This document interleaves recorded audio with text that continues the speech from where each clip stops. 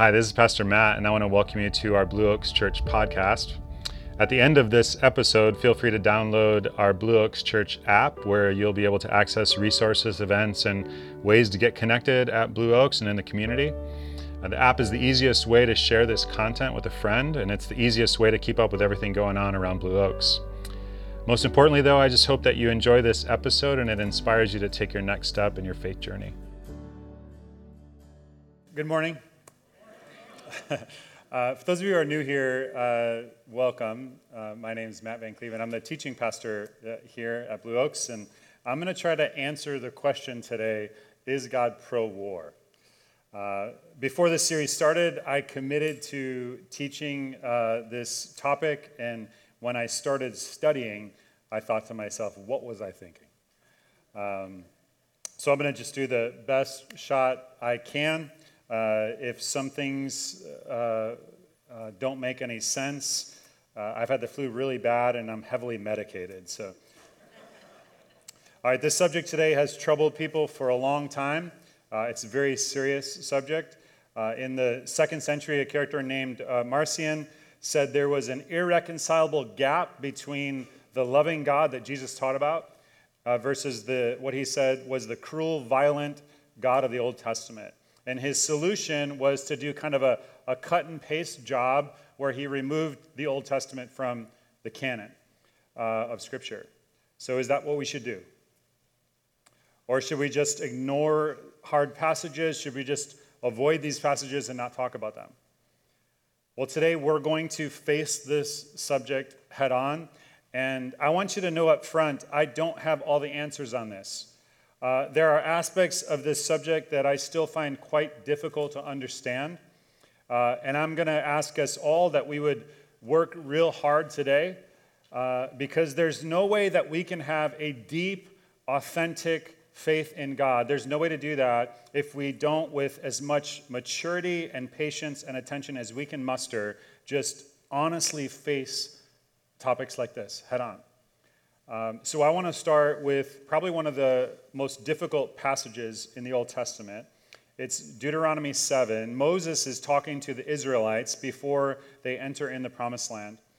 And he tells them the rules that will govern the warfare as they enter into Canaan, the Promised Land.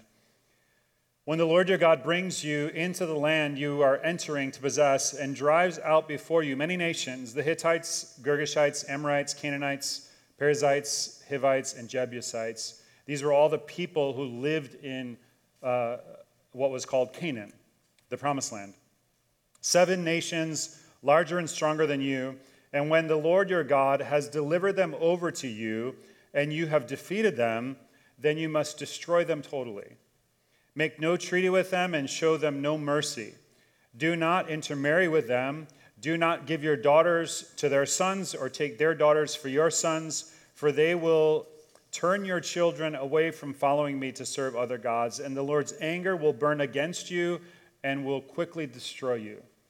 This is what you are to do to them. Break down their altars, smash their sacred stones, cut down their Asherah poles, and burn their idols in the fire. For you are a people holy to the Lord your God. The Lord your God has chosen you out of all the peoples on the face of the earth to be his people, his treasured possession. And then he goes on to talk about more of that. Look at one more verse, verse 16. These are very striking words. You must destroy all the peoples the Lord your God gives over to you. Do not look on them with pity and do not serve their gods, for they will be a snare to you. And if you have read through the Old Testament, you know at certain points this is exactly what we're told happened. All right, we're going to look through a number of passages today. This is one from Joshua 6:21. They devoted the city to the Lord and destroyed with the sword every living thing in it, men and women, young and old, cattle, sheep, and donkeys. Now, what's going on? Like, why all this devastation? Well, in this message, all I really want to do is to make fundamental observations about the key features of the role of war in the Old Testament. I just want to let you know up front, we're not going to do very much by way of application today, all right? And I want to just say a word about that. Sometimes people in churches have a way of over-spiritualizing texts like these. They'll read passages about battles, and then they'll talk about how what it means is God will strengthen me in battles against fear or other obstacles in my life. And of course, that's true. But to honor Scripture, you have to start with the literal text. And these were real battles with real people, and that's what we're going to look at today. Our goal essentially in this time together is to understand that the God of the Old Testament is the same God as the Father Jesus described that he loves so deeply in the New Testament. So several observations about key features of the role of war in the Old Testament. The first observation is this: the term holy war is never used in Scripture. It's a phrase used a lot in our day. The word holy is used to describe many things that are set apart for God, many things. But in the Old Testament, it's never applied to war. There is nothing holy about war. Scholars debate where this phrase comes from. They think it has a Greek origin, but it's not found in Scripture.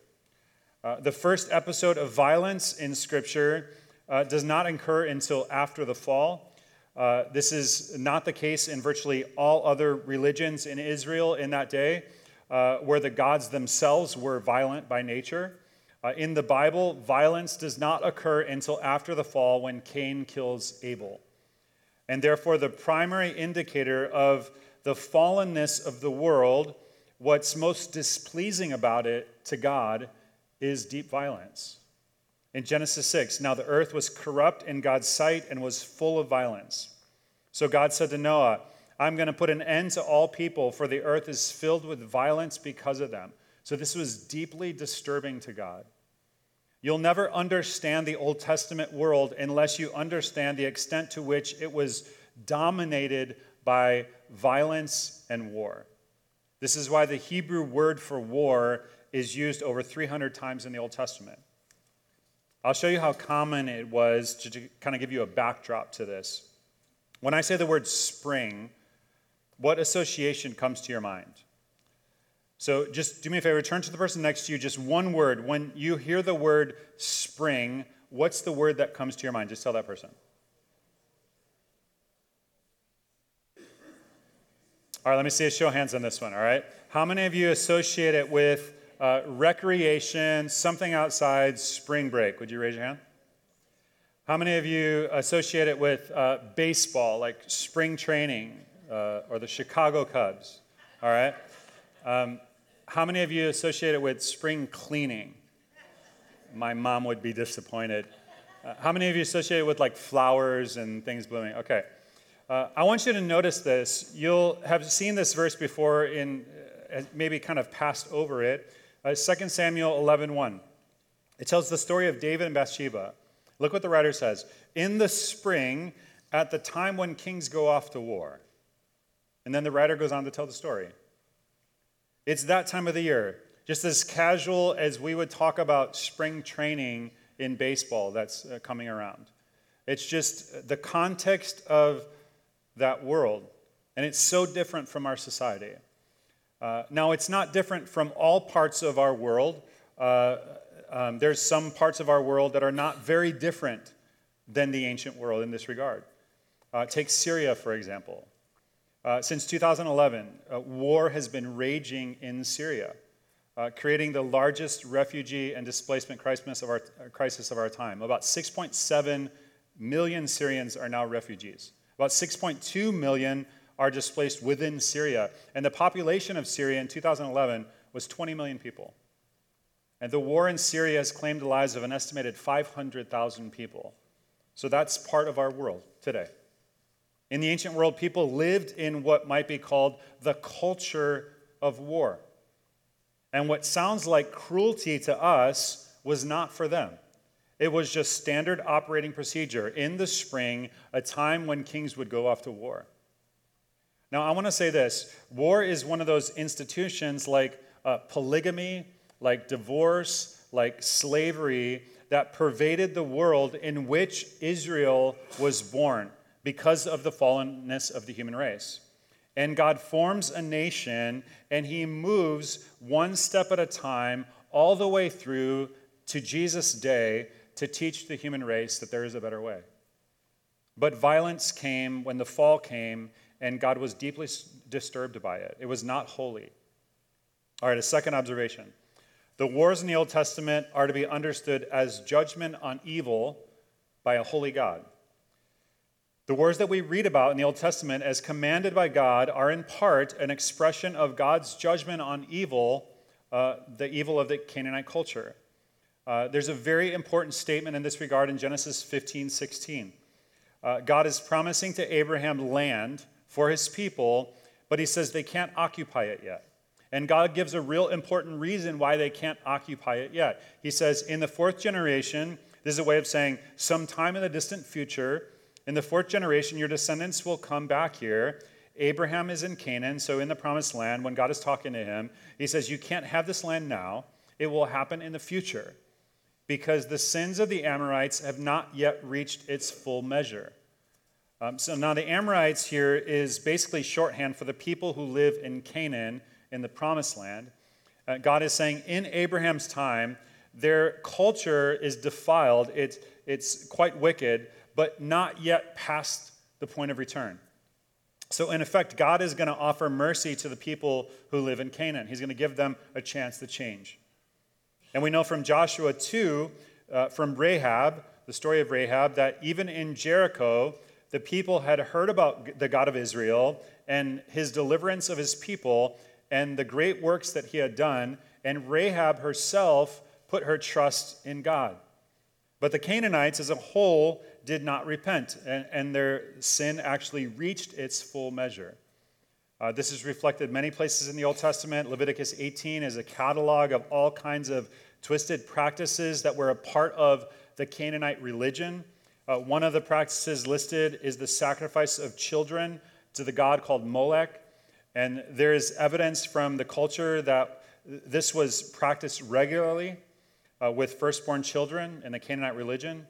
It happened so long ago that we just kind of, brush over it. But you will not understand God's concern over the Canaanites unless you actually let that sink in.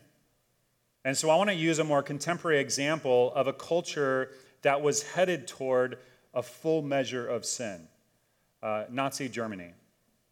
One instance, one child was written by a historian named Philip Friedman. This is an eyewitness account of what happened to a Jewish girl in a Warsaw ghetto during the Nazi occupation. This actually happened. Zasha was a little girl. One of the Germans became aware of her beautiful diamond-like dark eyes.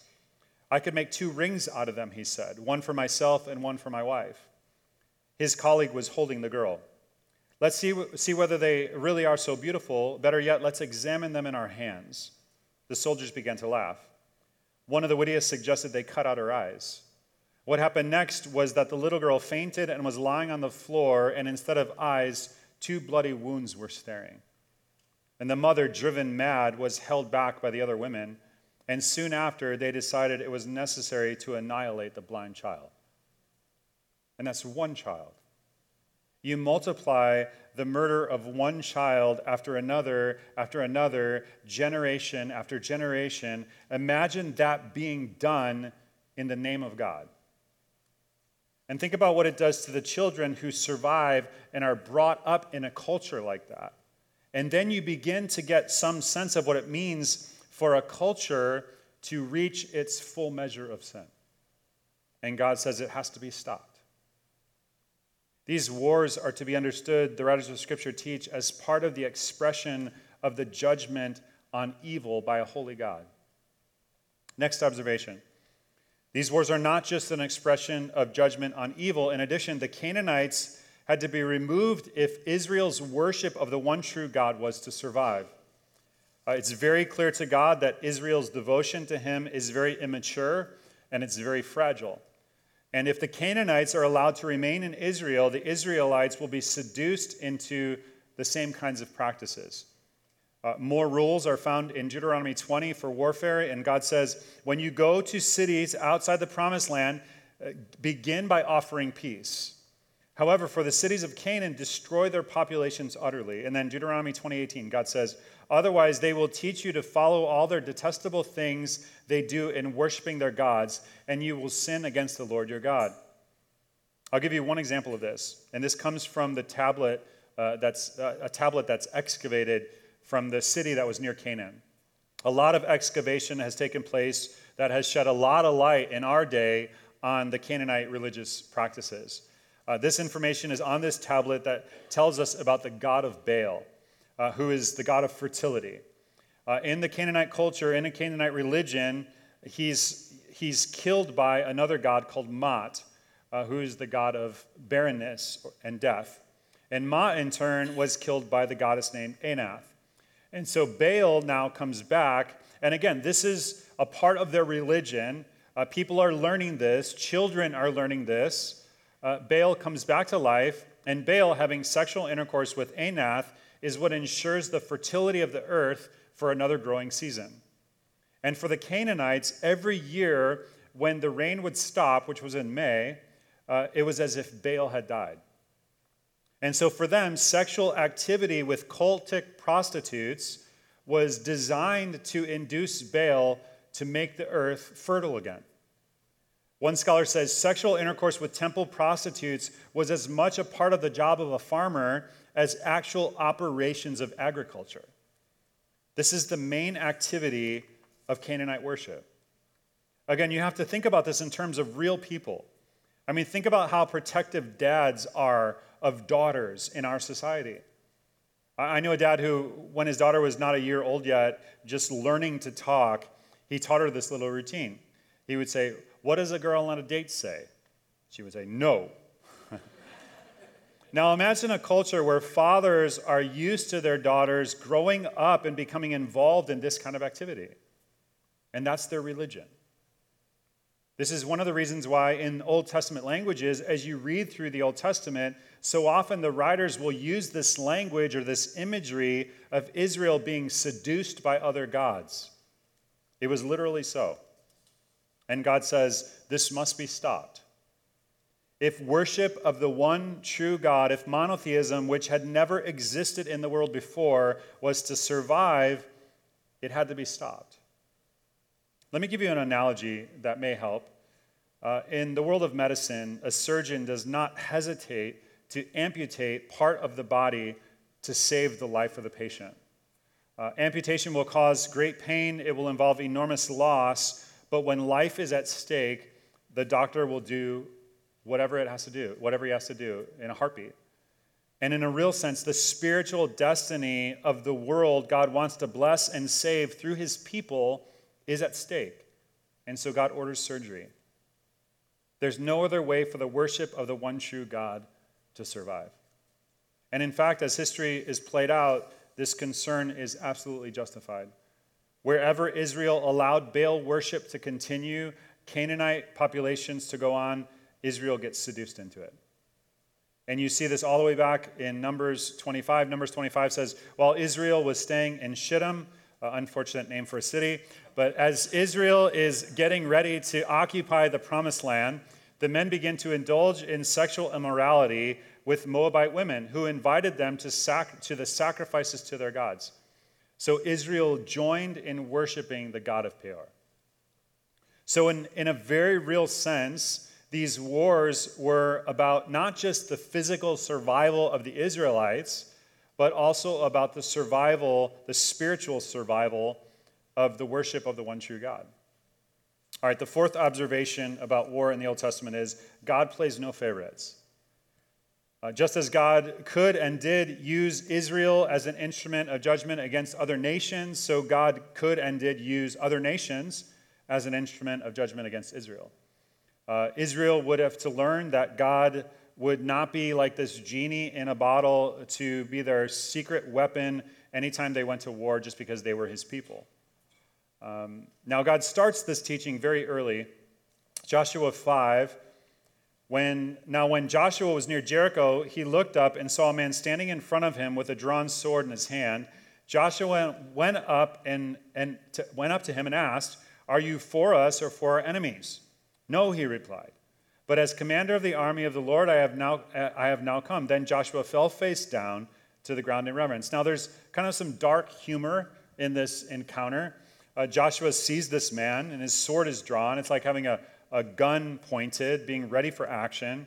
And notice the question is, whose side are you on? Like their side or our side? And he says, no. This is not a yes or no question. This is like an either or question. But the man here says, basically, Joshua, the question is not, is God on your side? The question is, are you on God's side? God will fight for his people, but if they defy him, God will fight against them as well. The judgment deal cuts both ways. Just because Israel is the chosen people, just because they have the Ark of the Covenant, it doesn't mean that they'll automatically win. And we begin to see this in the next chapter, Joshua 7. This is after the battle of Jericho, before the battle of, or before the next battle, which is listed in the book of Joshua as the battle of Ai. But the Israelites were unfaithful in regard to devoted things. Achan, son of Carmi, the son of Zimri, the son of Zerah, of the tribe of Judah, took some of them. So the Lord's anger burned against Israel. Now that little phrase, devoted things, unfaithfully in regard to the devoted things, is a real important phrase in this whole business of warfare. It was the Hebrew word harem, and it was a term that meant like under the ban. It's used 80 times in the Old Testament. It talks about things that were to be set apart, or things that were specifically to be set apart for destruction. And now part of the idea here is that soldiers were not allowed to keep plunder, but Achan does. And you can tell right away that he's in trouble. You know how parents, when they're happy with their kids, they'll use their kid's first name or their nickname or something like that? Well, he uses if your parents mad at you, then they'll use like your middle name, right? And so Achan gets a very formal treatment here. Achan, son of Carmi, son of Zimri, son of Zerah of the tribe of Judah. It's a real formal deal. Like he's being identified real carefully because he's in some serious trouble. And part of the idea of the devoted things is that soldiers were not allowed to keep plunder. In most armies of that day, soldiers got paid by defeating enemies and taking all their possessions. And professional soldiers got rich that way by plundering cities. They were kind of working on commission, if you want to think about it in that way. And that's one of the ways nations got addicted to war. And God, in a sense, is saying no. I mean, there were exceptions to it, but as a general rule, that was the case. Soldiers were not allowed to profit from war. Now, Achan violates this rule. He tries to profit from this battle, and he's treated very severely. He had, in effect, sided with the Canaanites, and so he's destroyed, as they would have been. Now, this story, the story about this campaign in Ai, shows another distinct aspect about Israel's war. Look at verse 3. Ai was probably not a very large place. The word actually means ruins in Hebrew. It was probably a settlement, not worth a whole lot. And the spies come back. When they returned to Joshua, they said, not all the army will have to go up against Ai. Send 2,000 or 3,000 men to take it, and do not weary the whole army, for only a few people live there. So about 3,000 went up, but they were routed by the men of Ai, who killed about 36 of them.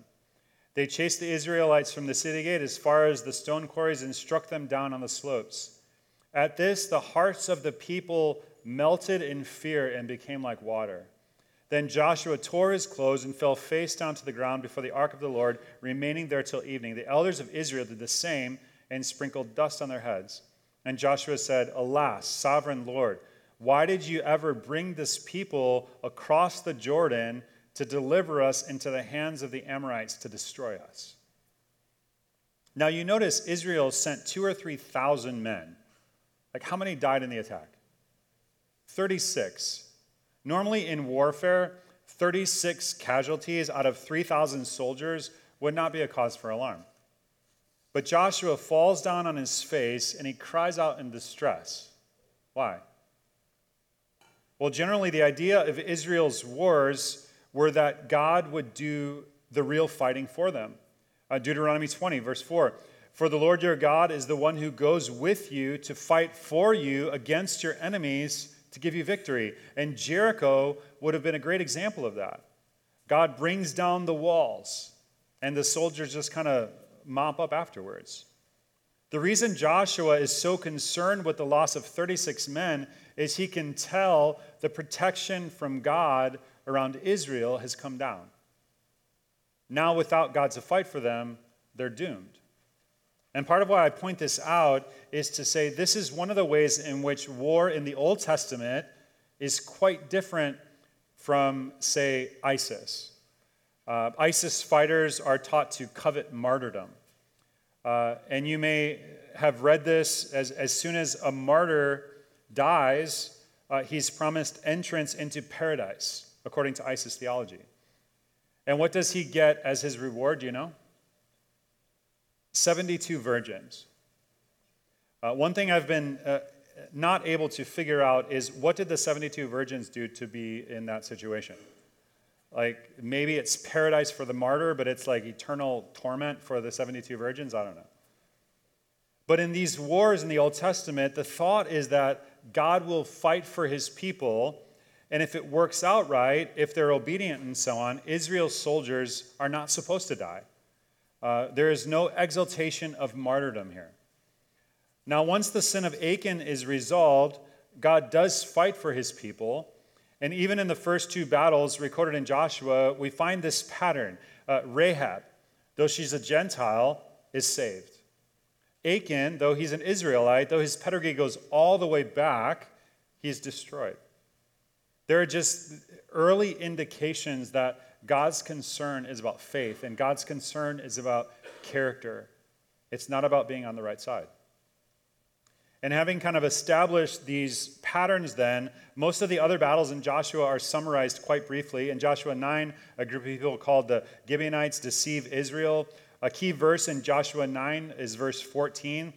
They deceive Israel. They claim to have come from a long way away, so they ought to be able to settle in. And the writer says, Israel did not inquire of the Lord. They allowed the Gibeonites to stay in the promised land, and they enslaved the Gibeonites. And much later, the Gibeonites they tempt Israel into their Baal worship. Joshua 10 is the story of another battle. 5 Amorite kings attack at Gibeon. This time, Israel does consult with God and obey God, and he enables them to win. And then the next couple chapters, later part of 10 and chapter 11, summarize the whole rest of the military campaign. And the results are listed in Joshua 12. It's a list of all the kings that get defeated. Verse 24 says 31 kings in all. It's like 31-0 is the score. God fights for his people. And the rest of Joshua is about how the land gets divided up. And so they're occupying the land, but they don't remove all the people. They don't live happily ever after either. And then the era of Judges is just kind of very up and down, and then they ask for a king. And then that's not the solution either. And that leads to a final observation that I want to make. Israel's most important learning from wars came not from military victory, but in military defeat. And I just want to draw out Israel's history as a nation. It starts in oppression in Egypt. They're in Egypt, but they're delivered, and they go into the wilderness.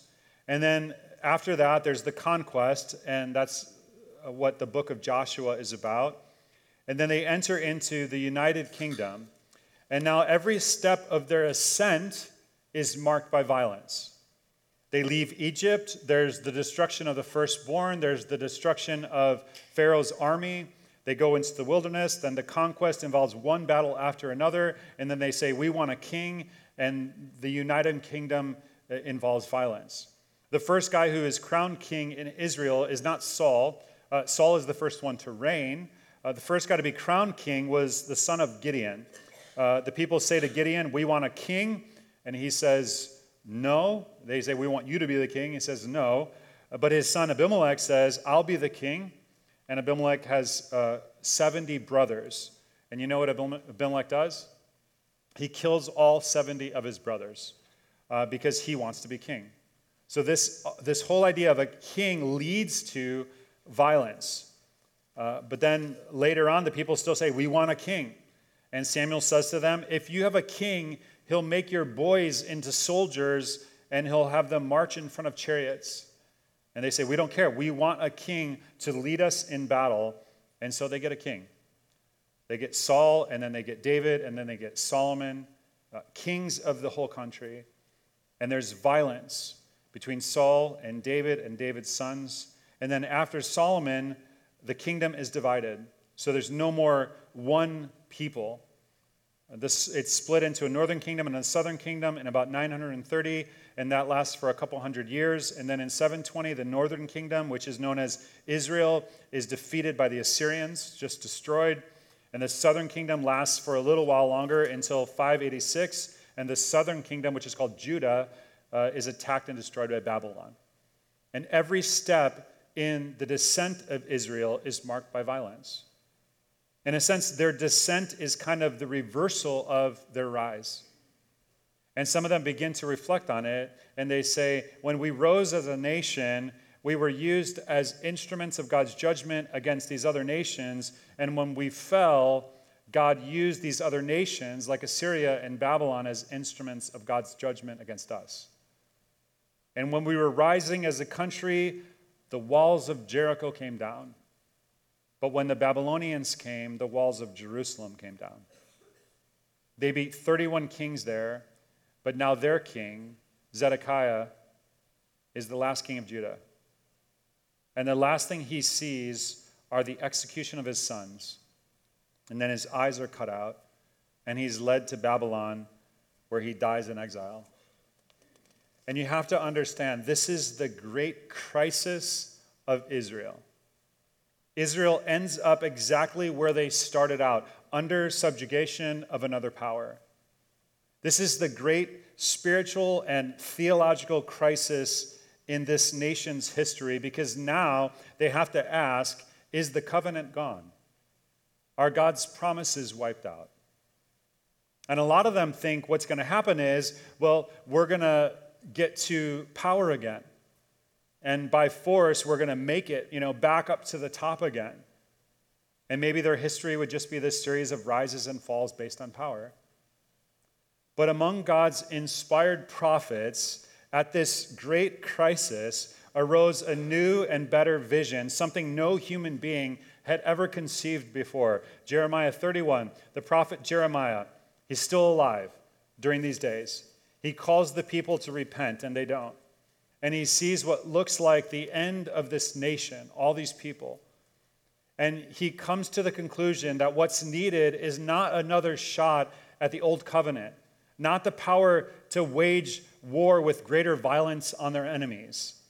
Because you need to understand, in the Old Testament, the problem is not that Israel failed, and maybe some other country or some other ethnic group would have done better. Their story is our story. Their sin is our sin. What was needed was a new kind of person.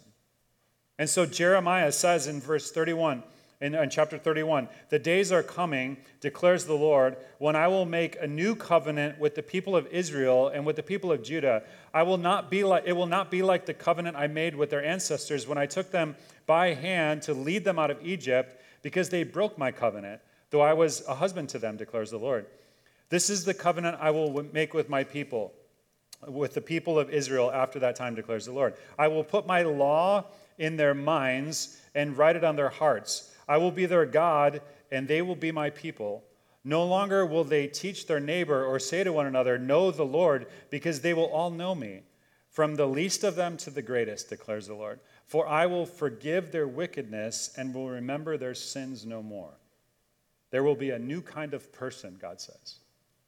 One of the most striking prophecies to come out of this history came from a prophet named Zechariah, a long time after Judah fell. Zechariah 9. Rejoice greatly, daughter Zion. Shout, daughter Jerusalem. See, your king comes to you, righteous and victorious, lowly and riding on a donkey, on a colt, the foal of a donkey. Now a king well, just that term king would conjure up to all kinds of oppressed people images of military power. And then he says, riding on a donkey. Do kings ride on donkeys? No. They rode on chariots pulled by stallions, war horses. A donkey is a farm animal. I mean, if you want to understand this in contemporary language, it would be like saying the commander-in-chief comes riding into Washington in a smart car. Or on a John Deere tractor, something that would be used in agriculture.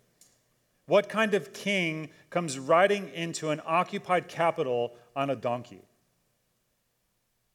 Well, one did one day. Verse 10, I will take away the chariots from Ephraim and the war horses from Jerusalem, and the battle bow will be broken. He will proclaim victory to the nations. His rule will extend from sea to sea and from the river to the ends of the earth. You see, it took this long in the human race for at least a few people to understand that the old way is not going to work.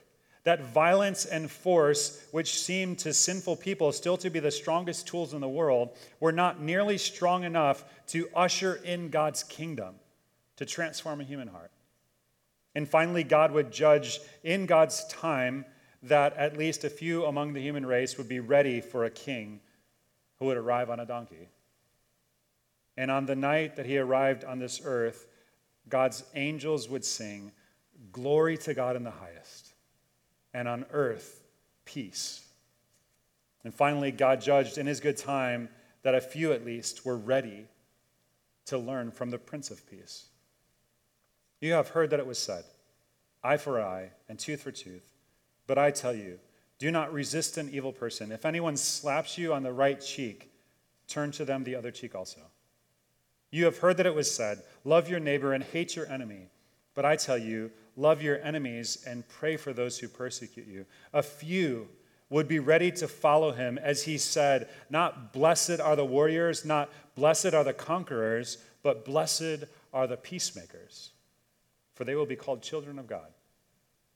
The Prince of Peace said, now at last it will be clear that the people of God will not be a political nation armed with swords and chariots ready to inflict suffering on the rest of the world, but a church armed with love and prayer ready to endure suffering on behalf of the world. That's why events like the Crusades were so tragic. Because they completely misread Scripture as if Jesus had never come, as if the church was never born. They forgot that when Jesus came, he didn't kill infidels. He died for them. Blessed are the peacemakers. So I want to ask us to end today by just spending a few moments praying for peace in our world. And I just want to ask you to bow your heads for a moment. And I want to ask you if you would just pray silently, however God leads you in this regard. And then the band is going to lead us in the closing song. Hey, once again, thanks for listening. We hope you found something in this week's message to take away and apply to your life this week. If you live in the Bay Area, we would love to have you join us for one of our weekend services. We meet on Sunday mornings at 8:45, 10, and 11:15. For directions or information about what we have for you or your family, your students, you can go to blueoaks.church or download the app today.